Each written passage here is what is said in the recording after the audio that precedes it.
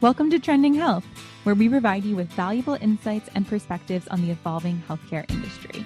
Brought to you by Vynamic, Trending Health explores industry topics that are real, relevant, and worth discussing. I'm your host, Jen Berg. Advancements in technology have enabled the virtualization of channels across the healthcare ecosystem. Telehealth continues to gain in popularity, clinical trials are being managed through remote patient monitoring, and physician detailing is happening digitally. With the rise of digital natives as the next generation of healthcare leaders and consumers, it seems virtualization really is the new now. I'm here with Vynamic's Mindy McGrath and Ryan Hummel to discuss this trend.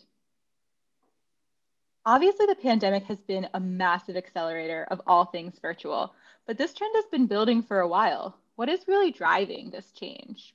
Well, I don't think there is any disagreement, but that the pandemic really was the catalyst and the accelerator of things moving into a virtual model.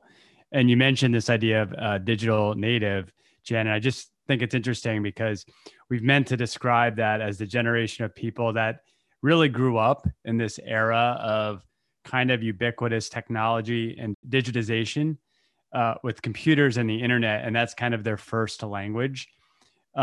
Versus these digital immigrants or who have emigrated into this world.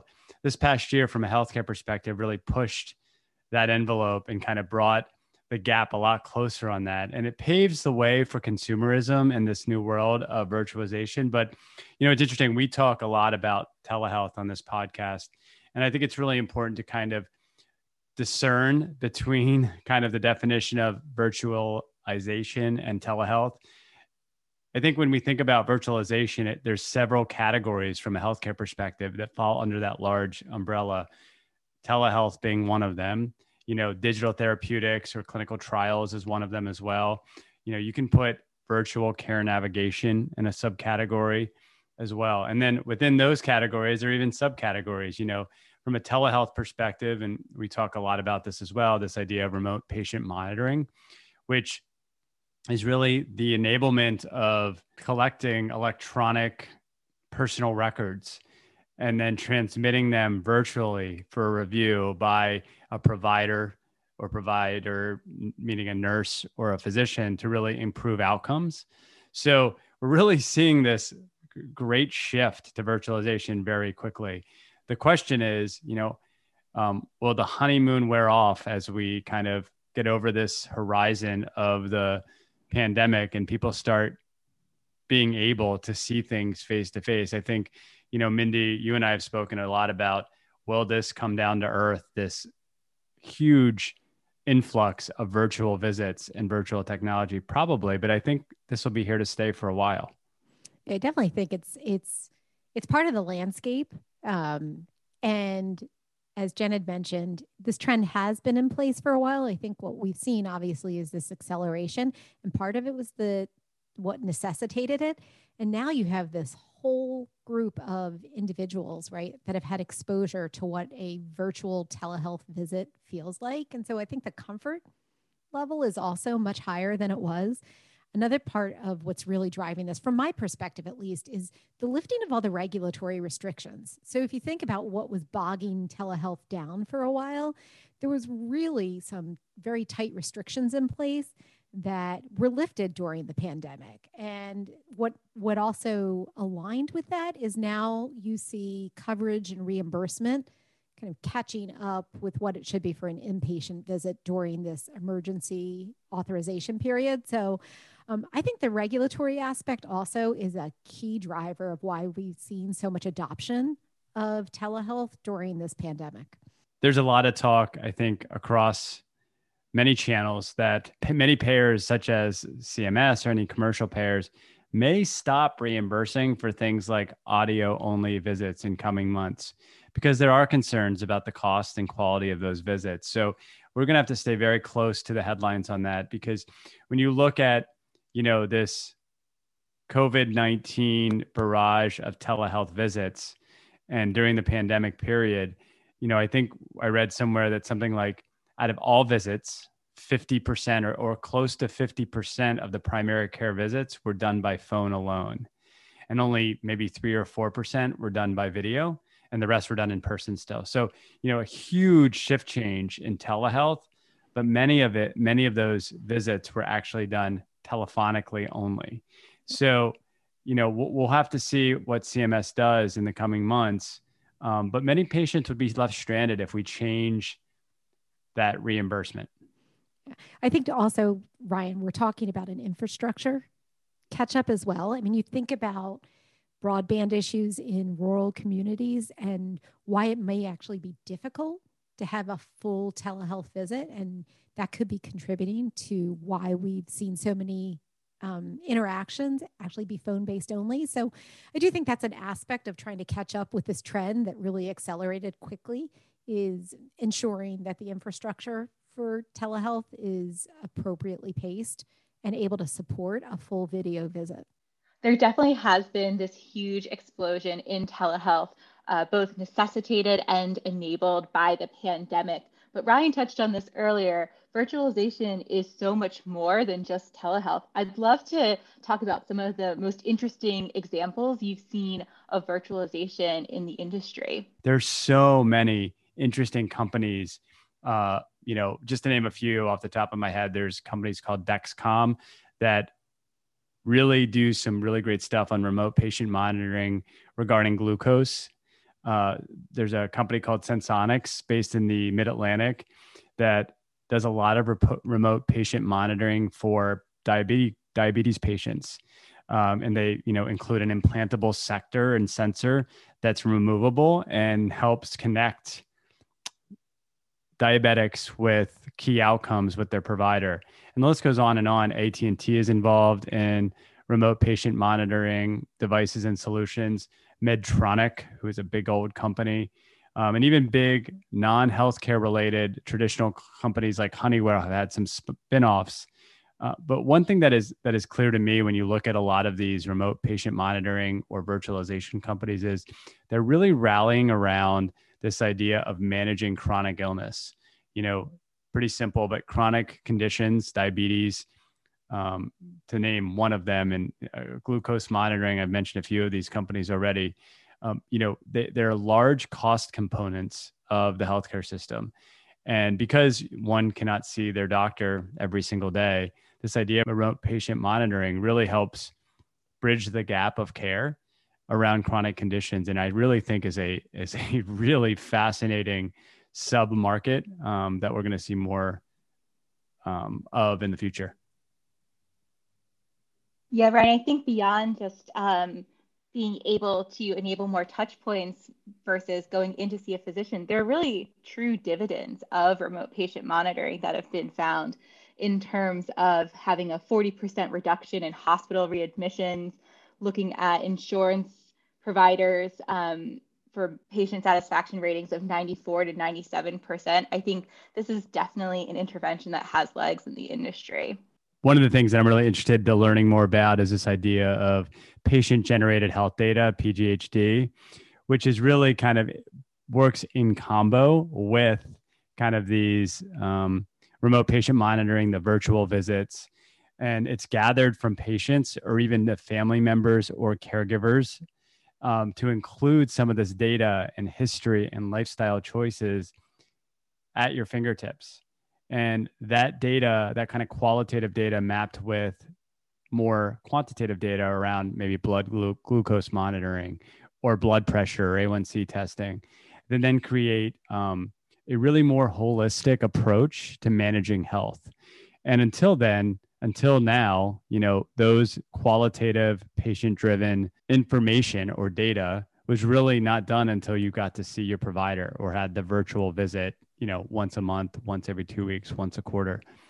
When you have this virtualization of healthcare, you can get that PGHD, that patient-generated health data, real time, and can triangulate that with other modalities to increase outcomes and reduce things like readmissions, hospitalizations, or visits themselves. I think another area where we think about the application of virtual health is what we're seeing happening in life sciences around clinical trials and this decentralization of clinical trials.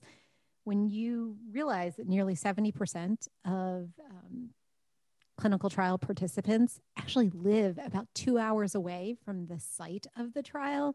You realize how a hybrid model that also incorporates a virtual aspect could really improve the ability of clinical trials to maintain participant engagement in their clinical trial, and just make sure that that retention remains high so that the trial remains viable. So I think that's an area that's been really interesting to see, is this like shift into a more decentralized model.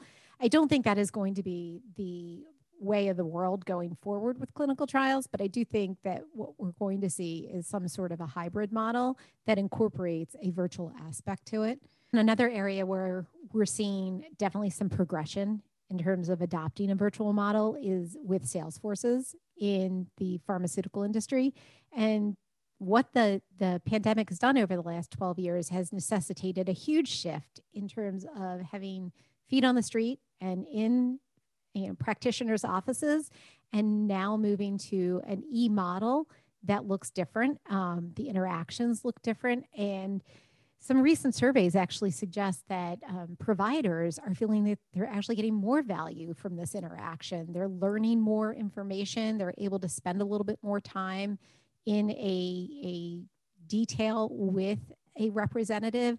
So I think life sciences, there's always been this discomfort with pulling your sales force physically out of the marketplace. And now you've been presented with this situation where you had to pull your sales reps out of the marketplace. So I think there's an opportunity here to also think about this from a hybrid model. So it's not going to replace the sales force, but do virtual environments actually augment what you've traditionally done and help you become more effective, and maybe even increase your reach and frequency if you are a life sciences company thinking about how to maximize a sales force interaction? With all of this activity and momentum across sectors, I think it's fair to say that this drive toward virtualization isn't going away anytime soon. So what should healthcare leaders be thinking about in the wake of this trend? Yeah, Jen, I think there are probably several things that are on healthcare leaders' minds as they think about this idea of anything can become virtual and you could make it virtual. But I think three main areas to consider are really around: how do you take virtualization and turn it into part of your standard operating model? Where does it fit and how does it fit? And I think it's really important to think about how it might mature over time, but where do you start first in a way that feels logical and doable? I think the second piece that we're going to hear a lot about, as this is probably on lawmakers' minds as well, and on consumers' minds, and that is when you have a virtual interaction of any kind, how do you ensure that the information is secure and private? And so I think security and data privacy are going to be a big area of thoughtfulness for healthcare leaders. To kind of buttress up against that, I think another piece of this is when you think about some of these virtual interactions that are going on, whether it's telehealth, whether it's an e-sales call, whether it's patient monitoring data sets, how does all that information actually come together in one place? And where does it reside? Does it reside in an electronic health record? Does it reside in a sales platform? So I think that's going to be part of it too, is really mapping out where the data goes once that interaction takes place. And then the fourth thing, I think, is when you think about virtual, right, it comes with a whole lot of different ideas on how to engage with one another. And so I think training and support in terms of differentiating what an in-person interaction may feel like versus a virtual interaction is going to be important, because that engagement model might look and feel very different when you're not in person and don't have that kind of three-dimensional aspect to it. Mindy, you mentioned the word mature earlier, and that leads me back to kind of operationalizing this to kind of a maturity model. And I think in March of last year, or even April or May, much of the healthcare world across all the sectors were thrusted into this virtualization. And my guess is they didn't really have the time nor the resources to build out the workflow and how to operationalize it and figure out what was working and what wasn't working. All of those things you do when you're trying to optimize processes. So I think you mentioned maturity because I think that'll be a key 2021 driving force to make these visits more effective and efficient and figure out what should stay and what should go. One of the benefits, right, of virtualization is just the ability to drive greater access and reachability into all parts of the country. I mean, I think right now in this like non-virtual environment that we've been living in healthcare for a long time, it has required a lot of physically being in certain areas of the country in order to have in-person interactions. And what virtual does is really allow you to stratify, across the country. It allows you to really think about how you extend your reach and frequency with different interactions. Health systems have traditionally honored the service area of the region for a long time, and those days are going to be gone, I think, as the virtualization of healthcare enables providers to reach folks outside of their traditional service areas. I think also talking about expanding access goes beyond geography, right? Thinking about not only what a new take on this regional model might look like, but a new take on the traditional service model by changing the flexibility that is possible through a virtual or a hybrid model. Are we able to reach new patient populations that we might not have, who might have been not inclined to go into the physician's office, or might have jobs that prohibit them from visiting during business hours and are deterred by the high cost of urgent care? I think there are a lot of interesting access opportunities beyond geography as well that virtualization really helps open up. And the other thing, Jen, I would mention that we didn't talk a little bit about is, the opportunity with mental health.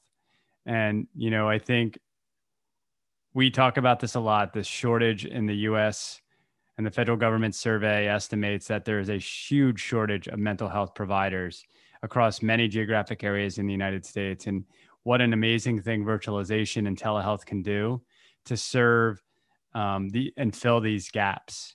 And, we know that primary care also has the gap, and we're seeing that come to fruition and fill these opportunities. We also know that mental health is a problem in the United States, and to help fulfill some of these facilities and populations such as prisons or homes across the United States, the virtualization of healthcare should really start to produce dividends and better outcomes for patients. Yeah, I think, Ryan, you mentioned this whole idea of filling gaps. I think one of the things that's going to be really important to the ongoing sustainability of virtualization too is going to be something that we've talked about, which is payment parity, right? So right now the payment parity is there.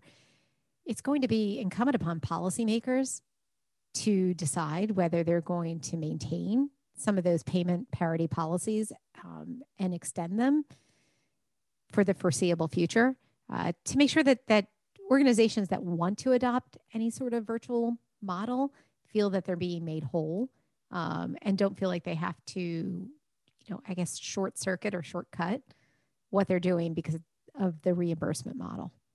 Thanks, Minnie and Ryan. I think there are a lot of really interesting issues and entanglements we'll see the industry work through this year as they pivot from that immediate urgency of virtualization to more of a BAU model for what this could look like. I'm excited to see how it all unfolds. Thank you for tuning in to this episode of Trending Health. For links to resources discussed in the episode, to subscribe to the Trending Health podcast, and to explore if Vynamic can help your company manage ongoing healthcare industry change, visit trendinghealth.com. Tune into the next episode where we look forward to providing you with more insights on the healthcare industry.